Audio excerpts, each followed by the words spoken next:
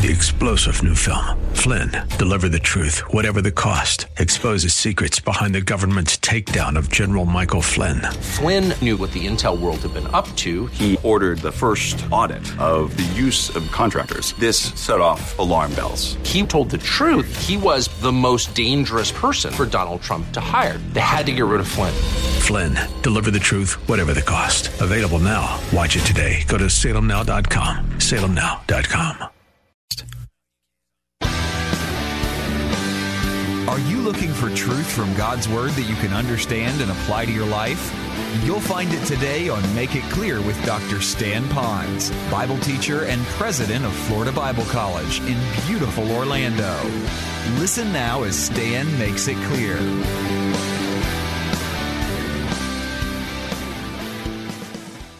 I was reading an article about prayer, and I thought I'd share this with you. It reminded me about an aspect of prayer that I had totally forgotten. Let me see if it helps you like it caused me to think about it here for a moment. The most unusual experience will be God's decision to put to work the person who cried out to Him. What that basically says is that it's quite possible that while you're crying out to God for God to do something to answer your request, that God has given it back to you and me and says, but you're to do the work. I got thinking about that. Not maybe in every case, but in some cases while we're saying, oh Lord, open up a door for us, it might be that God has opened the door because we live in a free country to speak, but the door might already be open right now. We're asking God to do this, and we might already be the one that could answer that door.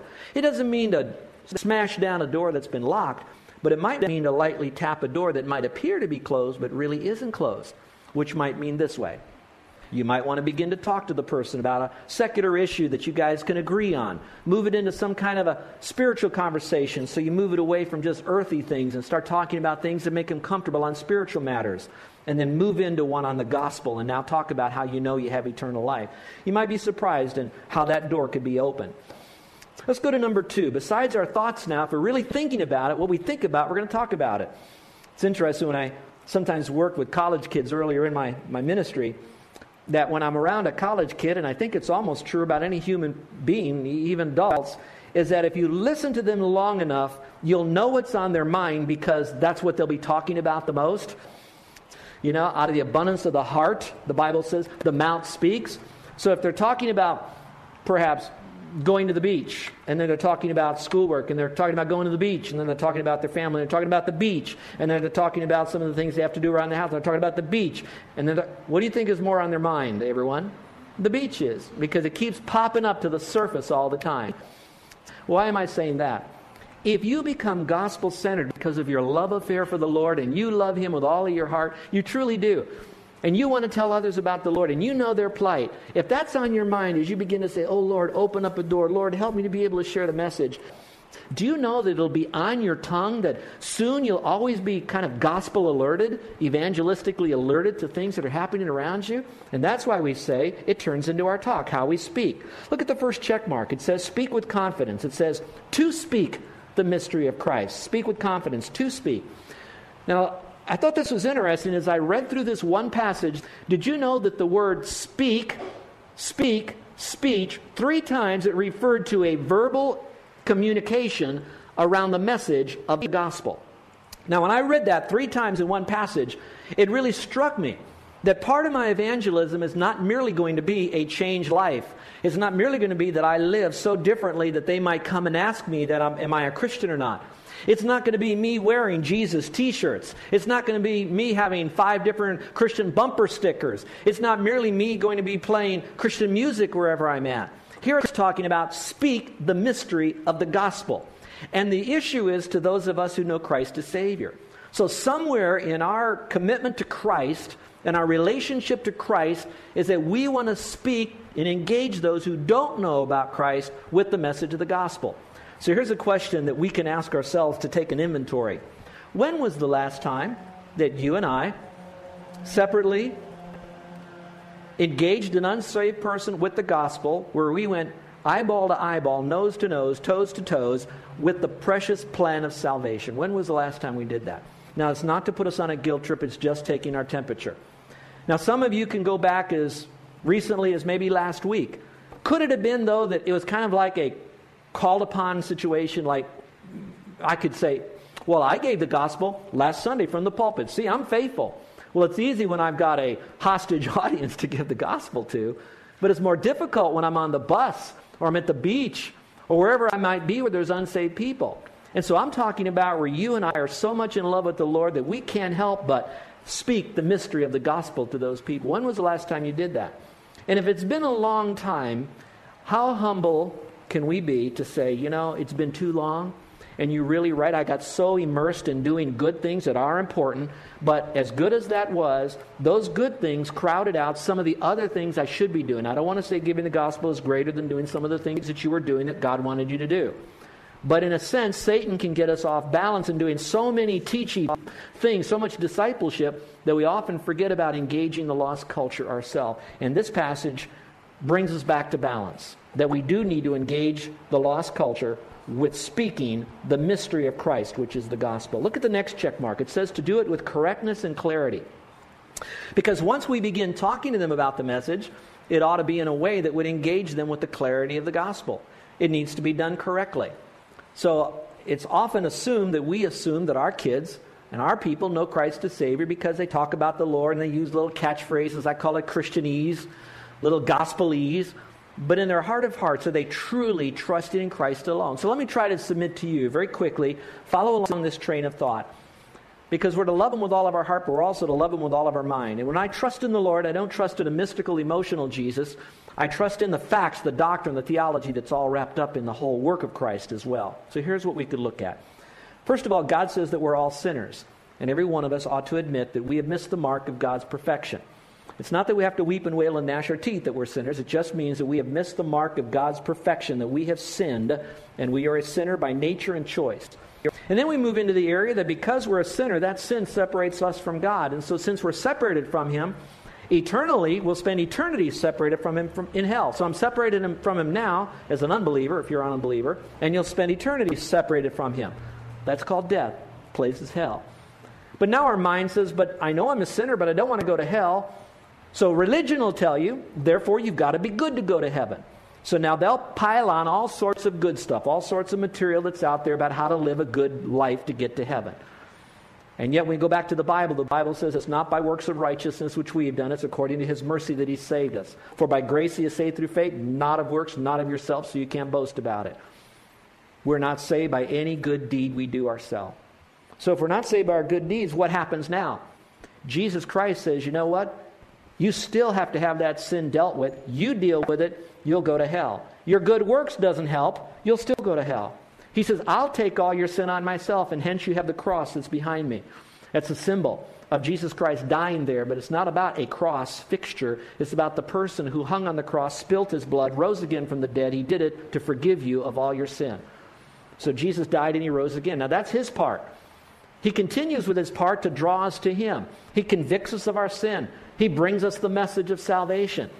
He gets us ready where we're now ready to trust Christ. And then, by the supernatural thought, we place our faith alone in Him. We realize that we must trust the Lord. Whosoever calls upon the Lord, you've got to call upon Him. You've got to believe in Him. Now, it's not a verbal call. It's basically an acknowledgement that He is who He claimed to be. More than that now. It's now placing your complete confidence in Him.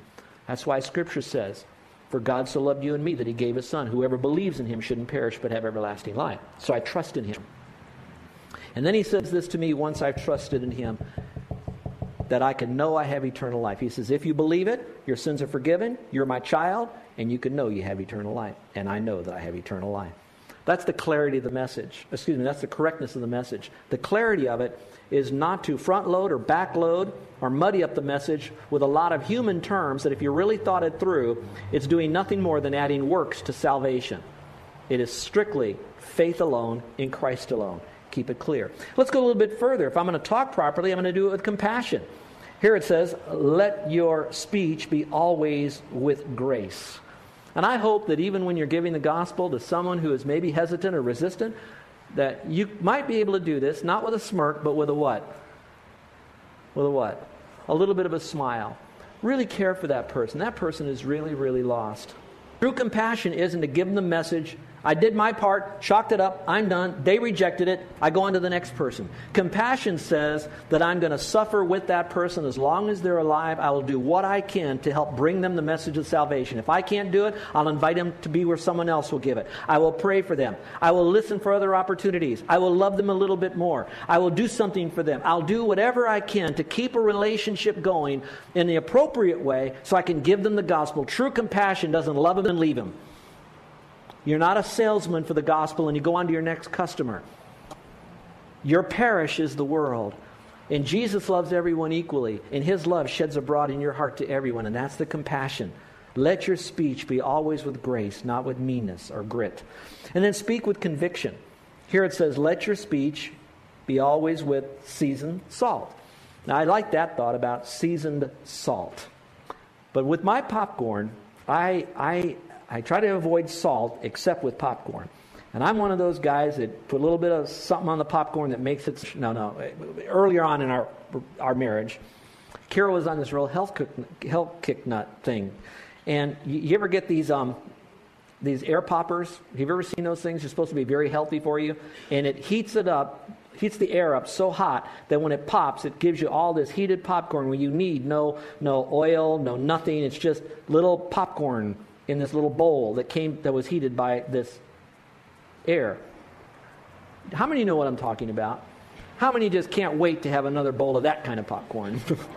Some of you are really healthy, I'm sure. But I can remember, in my mind, I thought, well, there's no problem. Bring the bowl on and I'll put my salt on it. Have you ever tried to put salt on that stuff? It does not stick. Okay? So you have nothing but a pile of salt in the bottom of the bowl. So I have to put something on it to make it stick. And what's better to put on it than butter? And so you put the butter, and that is so good. Now, I'm not saying it's good for you. I just said it was so good to do that. Well, you know what that is? That's seasoning. Now, let me see if I can flip that over into presenting the gospel. Now, when you present the gospel with someone, you don't want to over-season it. I don't like stuff that's too salty. Some of you have had people's food that they just put too much salt on it. You don't want to do that. But you want to have just the amount of salt. Now, what does salt do? One, it preserves. I know that. But I think there's something else that it does. It makes you thirsty. Season with salt makes you thirsty. Carol was telling me about an article she read about the obesity of young people today. And what's happening today with young people is that they're eating food that generally has a lot of fat in it, that you put a lot of salt on it, and as soon as they eat that food, or while they're eating that salty fat food, they have to have something to drink. And generally they don't drink water, they like to have something sweet. You know what I'm talking about, something salt, you have to have something sweet. Oh, that's too sweet, you have to have something with salt. And they're combining it all together. And I said, I believe that's really where the problem is. Not an hour later, we were out with some people, and someone next to us, the kid says, Mom, I'm hungry. And the mother literally said to the kid, why don't you go up and order some fries and get yourself a soda? And I thought, there's a perfect combination of both of them together. And that's deadly. That's lethal. Now, coming back to this. When you present the gospel, you don't want too much salt on it, just a little bit. It makes you thirsty. When you present the gospel, you don't present it in such a way that it's dead and dry. It's not just a mere a list of facts about who Christ is, what He did, you better believe it, on to the next person. You really care for that person. But you speak with a great deal of conviction. You want that person to know Christ as Savior. You're going to ask them questions. You're going to find out what is the obstacle. What would keep them from trusting Christ? Are they ready right now to place their faith alone in Christ? Don't push them, don't manipulate them, don't intimidate them, but do put salt in them. You can lead a horse to water, but you can't make them drink. Although you could put a little bit of salt in their oats that might make them thirsty. Now, you don't take the position of the Holy Spirit. He will draw that person. But to partner with Him is to ask questions to get this person to engage their thinking, to engage their spirit. You speak with conviction. And then it's our walk, how we act. Well, it says to walk in wisdom. I thought that was interesting. So you can draw a line where it says how we speak, to act with wisdom. Here it talks about speaking the mystery of the gospel, that we do need to engage in a verbal fashion. But when we engage, it's also engaged in a life that we're walking in wisdom. That means we're walking wisely. We're walking full of the wisdom of God. In other words, we are living a life of honesty, decency, and integrity. We're living a life that is made up of purity and holiness. We're walking wisely. We're living the principles of Scripture. So when we speak, what we say has great impact. Now, in my personal opinion is, I don't know how wisely we're walking if we're also not talking. Just as much as I don't know how wise we are if we're doing all the talking and we don't have a life that backs it up. So what you have are two in one. You have the person who is genuinely, authentically a deeper person in God, walking wisely. That person will be genuinely speaking the gospel. There are a lot of people that talk about the deeper life. One way you'll know if it's a genuine deeper life is how evangelistic they are. The problem sometimes is you can have a lot of people speaking the gospel and therefore you think they're very deep in God. And they're really not. They just know the message and they like to talk about it. They have the gift of gab. Maybe not the gift of evangelism, but the gift of gab. The authentic Christian that has the most results, that do it out of a heart that's properly turned toward the Lord, are those that want to live the right life, that knows that that's the engine through the Spirit of God that will help him to speak the word appropriately to other people. And so they marry the two together. Now let's go on. So it says, walk in wisdom. So do I walk generally in wisdom? Well, the answer is yes, but in context it says here, with intention. I'm to walk in wisdom toward those who are outside the faith. So it's the word intention. So I walk intentionally. So once you write the word intention there down, circle the word toward, if you will, for a moment. I'm to walk toward those people. Now, folks, it's very easy for us to live a life as a Christian. We drive like a Christian would drive. We kind of talk like a Christian should talk. We kind of live the separated life as we should. But in this passage, and it's one of the few passages, it talks about walking in wisdom, not just toward other Christians for fellowship, not just toward other Christians to worship God, but in properness here, we are to walk in wisdom toward those who don't know Christ as Savior. So how would I apply that in my life, all right? If God wants me to be intentional in my connectivity to unsaved people, my prayer is going to be, Lord, I know there's unsaved people around me. I know that you want me to take the first step in engaging them in some measure in a faith experience. So, Lord, open the door. Help me to speak correctly and boldly. Help me to speak clearly as I do that. But, Lord, I'm not going to wait for them merely to come to me. I'm going to look for opportunities. I'm going to listen if they have hurts. I'm going to listen if they have questions. I'm going to listen if they go through things that might cause them to question, why am I here and where am I going? If I don't know that, I'm going to engage them in some kind of a relational conversation, hoping that I could take control of that conversation to begin to spin it towards the gospel. I'm not doing it apart from the Holy Spirit. I'm allowing the Spirit of God to lead me, so that's my Spirit-led witnessing. I'm going to let the Spirit guide me in what verses to use. I'm going to let the Spirit guide me to know how to open and how to close, but yet at the same time, I have to use my natural lips and tongue and brain to do this. But I'm going to do it intentionally to try to connect to them. So some of you have a limited amount of time with people that are in your life right now. Some of you have a short time. I don't mean that you're going to die or they're going to die, but some of you have a limited amount of time before you'll be called upon to disengage from that people group that you have. And so my question is are you to the point in your Christian walk with God that you'll walk in obedience to intentionally connect with them with the gospel? And I can't tell you how to do that, where to do that, when to do that. I just need you to know that in your spirit, between you and God, you work that out so you'll be intentional as you walk toward those who are outside the faith in wisdom. And then it says to do it in promptness. To do it promptly, redeeming the time, because you don't know how much time you have left. You don't know at any moment God may call you home. He may call you to the hospital. He may call you to another field of service. You have a limited amount of time, so you buy up the opportunity. Look for that opportunity. It's better to be too soon than to be too late. Don't wait for the fruit to fall. Don't try to rip it off the branch, but at the same time, you might want to tap it a little bit to see if it's ready to release. So redeem the time. And then act with answers. Notice what it says here, that you may know how you ought to answer each one, how you ought to answer, that you may know how you ought to answer. Let me see if I can give you two practical applications. One is how you ought to answer them. In other words, do you need to be tough with them? Do you need to be tender? Do you know how to really frame that response? Do you really understand their question? How you should answer them? Obviously, with mercy and grace and commitment and consistency, and that you stay as long as that person will allow you to engage in that conversation and leave the door open to come back. How do you answer that person? But there's also another application. How do you answer them when they ask you a question you don't know the answer to it? Well, there's a couple of things that you can do. First of all, what you can do is that if you're engaged in a conversation with them and they ask you a question about something you have no clue, they might ask you, did Adam have a belly button because he didn't have a mother? How do you answer that question? You figure that out. Now, you have a question you know the answer to. Here's the most appropriate thing you can do. You go to that person then and you respond this way. You know, that's a very good question. I really don't know the answer to that question about whatever that was. But here's what I'd like to do. I would like to write your question down. What is that exact question again? You get out a piece of paper and you write it down. You make sure you have their name and phone number if you don't already have it. You make a commitment that you're going to find the answer or to begin doing some research.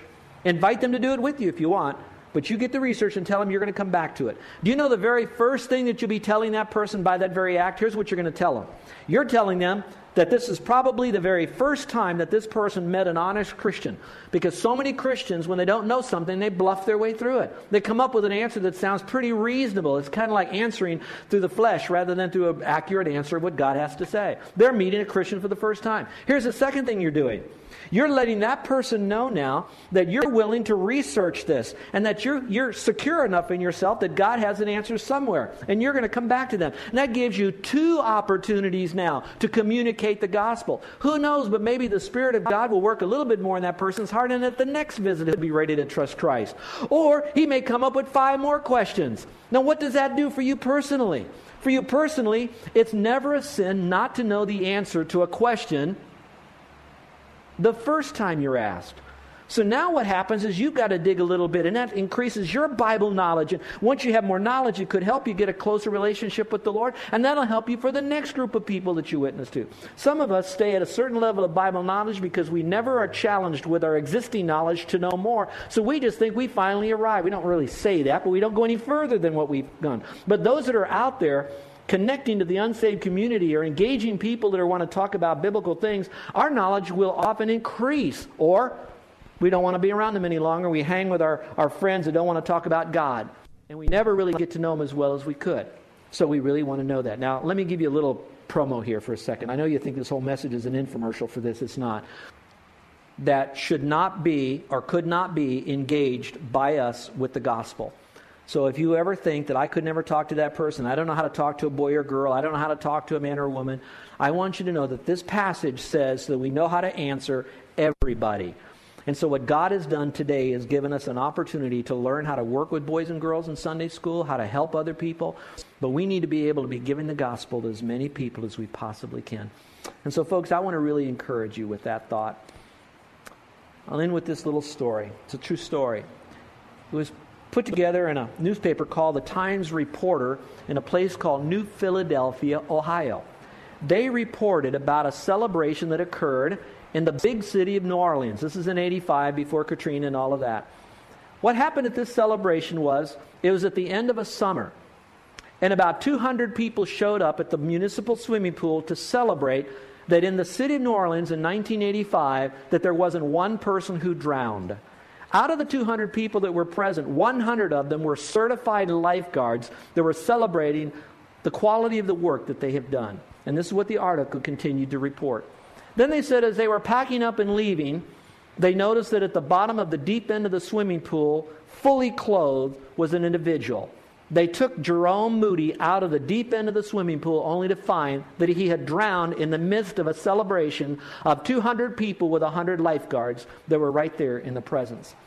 Now that is a tragic situation. But as I look at our own life, that we here on this island, as we celebrate whatever other church might be doing in Christian groups to reach people for Christ, if for us for just a moment that we might be only 100 lifeguards that are here, but there are people that are drowning in their hurts and habits and hang-ups. They're drowning without Jesus Christ. And some of them will drown right around us, and we were a lifeguard that we knew them, we experienced some bit of connectivity to them, but we did not engage them with the gospel. And so, as your pastor, I call all of us together as one family, that we would raise the bar on our own evangelism. That we would know that God sovereignly brought people into our life and continues to do so, as well as brings us to people, so that our new relationship with Christ could be experienced by our new relationship with unbelievers. And I just pray with all of my heart that the flame of evangelism would not flicker out of this church. I pray that we would not have so many celebrations of activities and we forget to get dirty for God in the area of evangelism. Do you know at least 5 people personally who are unbelievers? Answer that as a family. What trials and challenges do these unbelievers face in life? Answer that as a family. Do you believe you can have a role to play in sharing Christ with them? What specific things can you do in order to share Christ with them? Well, it's between you and the Lord and what your family can do. What kinds of barriers are in your life that could confuse an unbeliever in his search for the truth? And what practical things can you do to overcome these barriers? Now, folks, it's not you pulling yourself up by the bootstraps to make this happen. It's by you having a love affair with Christ and allowing that love that He has for them to compel you, move you, and equip you to go do that job with them. You're listening to Make It Clear with the teaching of Dr. Stan Ponz, founder of Make It Clear Ministries and president of Florida Bible College in beautiful Orlando, Florida. Make It Clear is dedicated to taking the Word of God with clarity into every person's world. It is the support of listeners like you who make the ministry of Make It Clear possible. You can provide your tax-deductible gift to Make It Clear online by going to makeitclear.org. Or you can mail your gift to Make It Clear, P.O. Box 607901, Orlando, Florida, 32860. Thank you for helping us make it clear. If you would like to have Dr. Ponz speak at your church or event, please send us an email at tellmemore@makeitclear.org. Thank you, and remember to make it clear.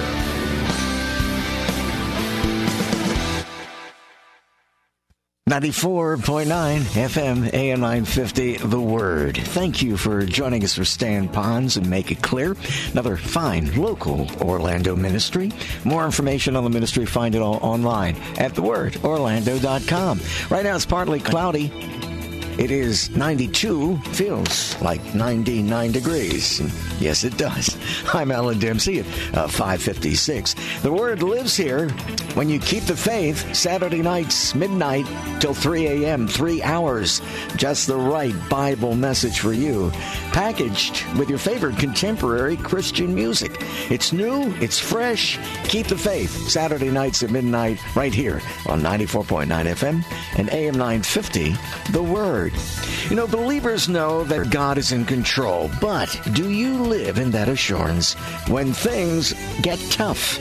Experiencing perfect peace in all situations is just one of the blessings of God believers can count on. For a message of hope, listen to In Touch, Dr. Charles Stanley. That's next at 6, right here on 94.9 FM and AM 950, The Word. Are you sick and tired of being sick and tired? Would you like fast recovery from chronic illness and disease? Hi, this is Renee Humphreys with Heiss Health Clinic, inviting you to join me for Healthline and Dr. Bob Marshall, PhD, this Saturday at noon. During Healthline, you can learn about the latest technology in 21st century clinical nutrition. Call Heiss Health Clinic at 407-677-1660. Feel better with Healthline with Dr. Bob Marshall. Saturdays at noon. Only on 94.9 FM and AM 950, The Word. Hi, everyone. Pete Paquette here, your morning host at 94.9 FM and AM 950, The Word. Hope you're having a great day today. You know what? I am having a great day. And you know why? I had a much better night's sleep last night than I did a week ago or a couple of weeks ago. You know why? My Pillow is here. It helps me sleep so much better at night. And just like all of you, you know, I'd been hearing about My Pillow. Pretty skeptical that it was as great as everyone was saying. Well, guess what? I received it. I'm using it. I'm sleeping on it soundly every night. I love it. And you will too. You know, Mike Lindell, the inventor of My Pillow, has a very special offer going on right now for our Word listeners. My Pillow is offering 50% off the 4-pack special, and you'll also receive free shipping. Did you hear that? My Pillow offering 50% off a 4-pack special, and you'll also receive free shipping. Now, if you're looking for a great night's sleep, now is the perfect time to get your first My Pillow. Call 800-872-4915. Use promo code WTLN. That's 800-872-4915. Promo code WTLN. Or simply go online to MyPillow.com. Make sure you use promo code WTLN. Go online, too, to MyPillow.com. Promo code WTLN. 2 little tablets is all it takes to make your thin hair feel and look thicker and fuller. Guaranteed. Viviscal is the #1 drug-free hair growth supplement in the U.S., with 1 box being sold every minute globally. It's clinically researched to promote existing hair growth for men and women. And now a 90-day supply of Viviscal is offered in your area risk-free plus free shipping. Call 800-347-6435. Viviscal nourishes thinning hair from within. You'll love your hair growth results, guaranteed. Viviscal is so effective, it's recommended by top doctors. Here's Dr. John Laura. As a dermatologist, I feel confident recommending Viviscal. It's backed by 25 years of research and multiple clinical studies that demonstrated Viviscal's effectiveness in promoting the growth of thicker, fuller hair. Want to try Viviscal? Every listener that calls now gets a 90-day risk-free supply plus free shipping. Call now, 800-347-6435. 800-347-6435. That's 800-347-6435. 94.9 FM and AM 950. Central Florida's WTLN Orlando. The Word, where faith comes by hearing. The following program is furnished by In Touch Ministries, Inc. 3-star General Michael J. Flynn, head of the Pentagon Intelligence Agency, knew all the government's dirty secrets. He was one of the most respected generals in the military. Flynn knew what the intel world had been up to. He understood its funding. He ordered the first audit of the use of contractors. This set off alarm bells. The explosive new documentary, Flynn, Deliver the Truth, Whatever the Cost, uncovers the facts behind this scandal. Flynn told the truth. He was the most dangerous person for Donald Trump to hire. I find out the worst enemy that I'm going to face in my life is right here in America. They took my assessment and they wanted me to change it. And I was like, I'm not changing it. They had to get rid of Flynn. With in-depth interviews, archival footage, and never-before-seen personal records of the man behind the headlines. I just felt like I was drowning. Flynn, Deliver the Truth, Whatever the Cost. Available now. Watch it today. Go to salemnow.com. salemnow.com.